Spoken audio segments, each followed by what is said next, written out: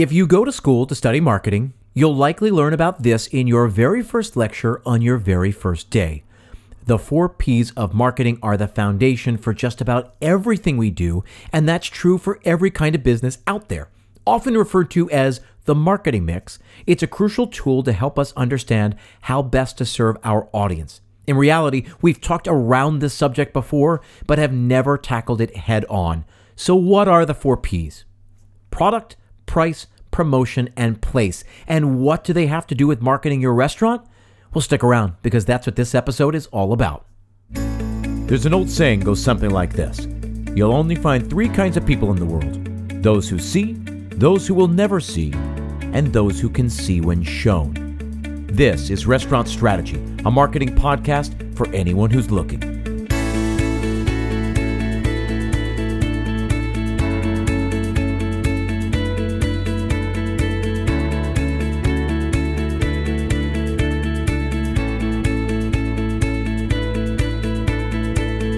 Hey everyone, thanks for tuning in. My name is Chip Close, and this is Restaurant Strategy, a marketing podcast dedicated entirely to the restaurant industry. Each week, we discuss the tools, tactics, and strategies that will establish you as a leader in your market. That means doing more covers and driving more revenue. Each week, we choose a topic, we pick it apart, we come up with some key insights, and then we finish up with an assignment. I always leave you with a short, actionable task, something you can do right away to start implementing some of the ideas we talk about here on the show, because as I always say, information is only as valuable as the action it inspires. Now, if you like the show, go ahead and hit the subscribe button and make sure you're sharing these episodes with the people you work with. Changing the culture in your restaurant begins when you start letting people in, when you show them what you're thinking about.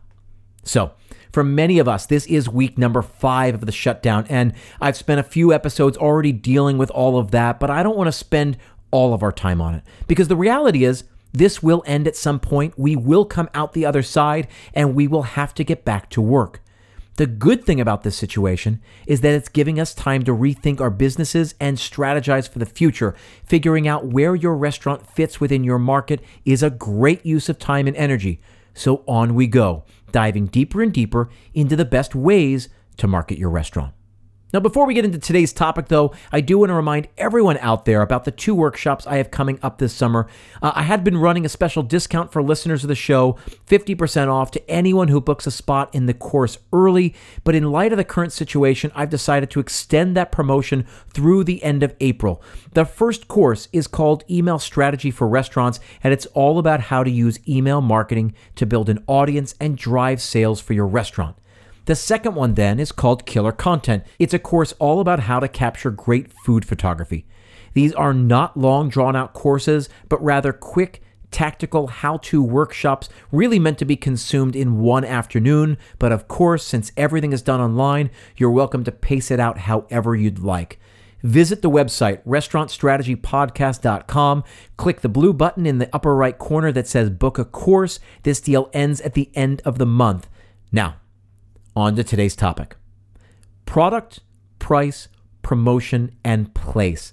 As I said at the top, these 4 pieces are often referred to as the 4 Ps of marketing. And while it may sound boring and academic, it's really not. It's a simple matrix that helps define your business. So I'm going to do my best to make it easily digestible and to make sure you understand exactly how to apply this concept to your own business. So to start, let's break them down one by one. Product. This is easy enough, right? In any transaction, there is a buyer and a seller. The product is what the seller brings to the exchange. This is what's on offer. Price. This is what the buyer gives in exchange for the product. Often it's money, but not always. It's important to note that the price is really set by the buyer. It's what the buyer is willing to pay for a given product. The way then the seller communicates the benefits of the product is the promotion. So that could be advertising or a sales pitch or whatever. And then the way the seller delivers the product is the place. But be careful. This isn't just where, but really how the buyer accesses the product. So maybe that's a store or a website, but do you take it home or do you wait for delivery or do you get an instant download? Especially in our increasingly digital world, the place is becoming more and more fluid. Now, We've talked about this before because it would be easy to say, well, I have a restaurant, so the product is food. False. Remember that the product is the experience. That is what you're selling. The ambiance, the service, the menu, the beverage options, the location, all of that adds up to the dining experience. So in the case of restaurants, that is the product. That's why it's so important to understand exactly what it is you're offering to your audience. To think of it another way, let's remove it 1 degree away from our industry. A grocery store sells food. Okay, but I don't believe food is the product. Not really. The product on offer at a grocery store is a certain kind of experience. So here in the Northeast, people who go to Whole Foods are interested in one set of values, one specific kind of experience. And the shoppers at, let's say, ShopRite care about something else. If they can craft a certain kind of experience and reach the right kind of audience, then they will succeed in the long term. They will build trust with the customer, thus increasing the lifetime value of the customer.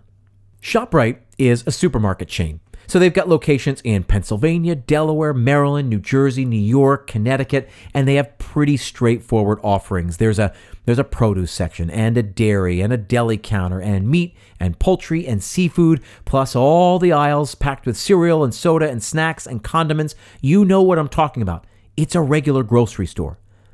But Whole Foods, on the other hand, prides itself on their organic produce, their sustainable seafood, their grass-fed beef, plus their prepared food sections, not to mention their specialty foods like artisanal cheeses and charcuterie. You'll often find an olive bar and a coffee station with dozens of different roasts. The prices are typically higher than in a regular supermarket, but if those things are important to you as a consumer, the additional cost is worth it.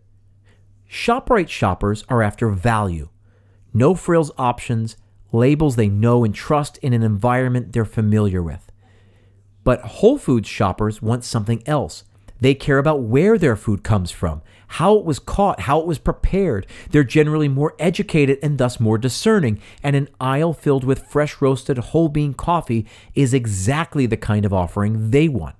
These are two supermarkets that both sell groceries, but they do so for different audiences. Thus, the experiences are different. They are offering two different products. So when we talk about product, you have to know what's on offer. The other side of the transaction then is price, what the buyer is willing to give up to get the product. Now, the easy one, of course, is money. This dress costs $100. The buyer then has to decide whether she's willing to part with the requested amount. But when we talk about price in relation to restaurants, we should be aware that there are many things the buyer gives up in exchange for the product besides money. Can you come up with any others? Take a second and think about it.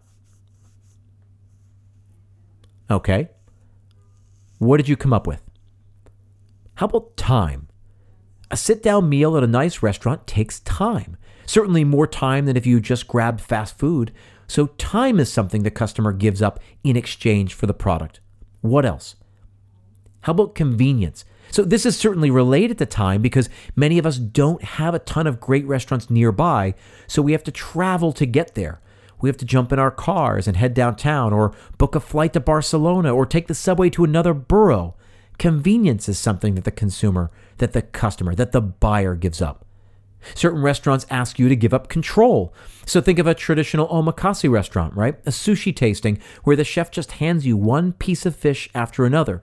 Or a restaurant like French Laundry that offers only a set tasting menu. So control might be too high of a cost. What about health, nutrition? If we're talking about a fried chicken place, it's not necessarily the healthiest of meals, so the buyer has to forego that for at least a day. These are all things that the buyer gives up in exchange for the product. Now, to make my point further, let's think about this in a completely different context. So Barbara Kahn is a professor of marketing at the Wharton School at Penn, and she gives a famous lecture about the 4 Ps in one of her courses, and she uses the topic of blood donation to hammer home this exact point. So here's the gist of what she's saying. A few decades back, the Red Cross realized they had a problem. They needed to increase blood donations, and they ended up using marketing to solve the problem. So when you think about blood donation, what is the product that the seller is offering? And what about the price? What is the buyer giving in exchange? You see, If you think about it, blood is not the product. As it turns out, in this transaction, blood is the price. It is the thing that the buyer is giving up. The product, though, can actually be many things, and this is where marketing came into play to help the Red Cross. They realized at a certain point that the product, the thing that the buyers were getting out of the transaction, was contentment. They felt good about themselves after giving blood. It was about getting people to want to do their part. So the little gauze on the inside of their elbow was sort of proof of their civic duty. In time, the Red Cross started then giving out stickers, so then it also became a status thing. Think about now, every time we vote, it's the same thing. So people were wearing their civic duty, their civic responsibility right there on their lapel for all to see. That's what the sticker said. Others might have just been happy to get the juice and the cookies, right? So if you've ever given blood, you'll know that they give you sugary treats to make sure that people don't pass out from their low blood sugar. So the buyer gets cookies and OJ, and they paid for it with their blood. To go one step even further, as the Red Cross started expanding into high schools, the students were given the chance to get out of class. So in order to skip 5th and 6th period, all you had to do is donate some blood. The point in all of this is to think carefully about both the product and the price. It's rarely food in exchange for money. Most transactions, especially when we're talking about restaurants, are about something more. Now, armed with that, can we then talk about the third and the fourth P, promotion and place? Promotion, again, is the way the seller communicates the benefits of the product. And to start to understand this, it's important to first grasp the concept of fair value. So fair value is defined this way. If you charge more for the product, the customer is going to assume that there are greater benefits than a cheaper product. Likewise, the flip side is also going to be true. If there are very few benefits, the customer will assume that the cost is going to be lower. This isn't a new idea, right? But this is the idea of fair value. I'm sure all of you already understand this well. But there are two caveats. Number one, fair value is always changing. And worse than that, number two, it's reliant on the customer's perception. It is all about perceived value.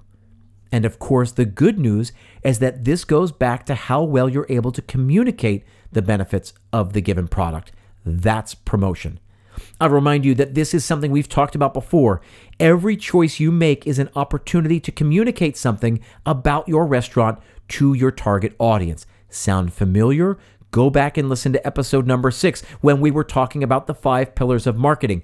If the dining experience is the product, then every choice we make helps with promotion. Everything from location, lighting, music, uniforms, prices, menu, wine list, logos, all of it is about communicating something to your audience. And a big part of what you're doing, whether you realize it or not, is that you're trying to explain to people why they should pick you over someone else.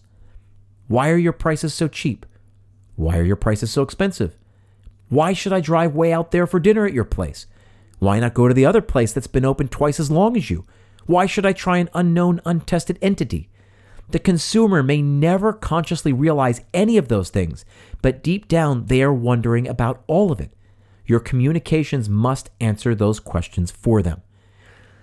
This is why we spend so much time talking about identity, audience, and competition.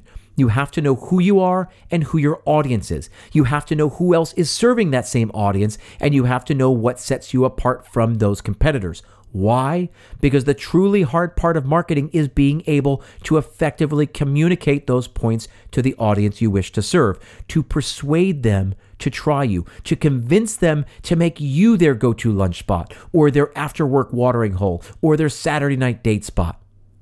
Finally then, we talk about place, which is most often defined as the way in which the seller delivers the product. So that can certainly be a store or a website. But then, like I said at the top of the show, what about digital products or information? How many universities are now offering courses online? So a world-class university like Penn is now offering something beyond the typical education experience. The product they're selling is information, and the place now is not just their campus in West Philly, but also the web. Luckily, for the purposes of our business, it's relatively easy, right? The place is our restaurant. But is it? Maybe not. Understand that if the product is the experience, then we first have to agree on when that experience really begins. Because we're in the service industry after all, and so the experience begins when the restaurant begins serving the customer. So maybe that's when they call to make the reservation, the first real point of contact. But in my opinion, it actually probably happens long before that, and it's not so black and white anymore. So I think the website is part of the place. I think our social media platforms are part of the place. I think the experience really begins when people first come to check us out. They're curious about us. Does our website answer their questions? They want to learn more. Do the social media feeds entice them to come in closer?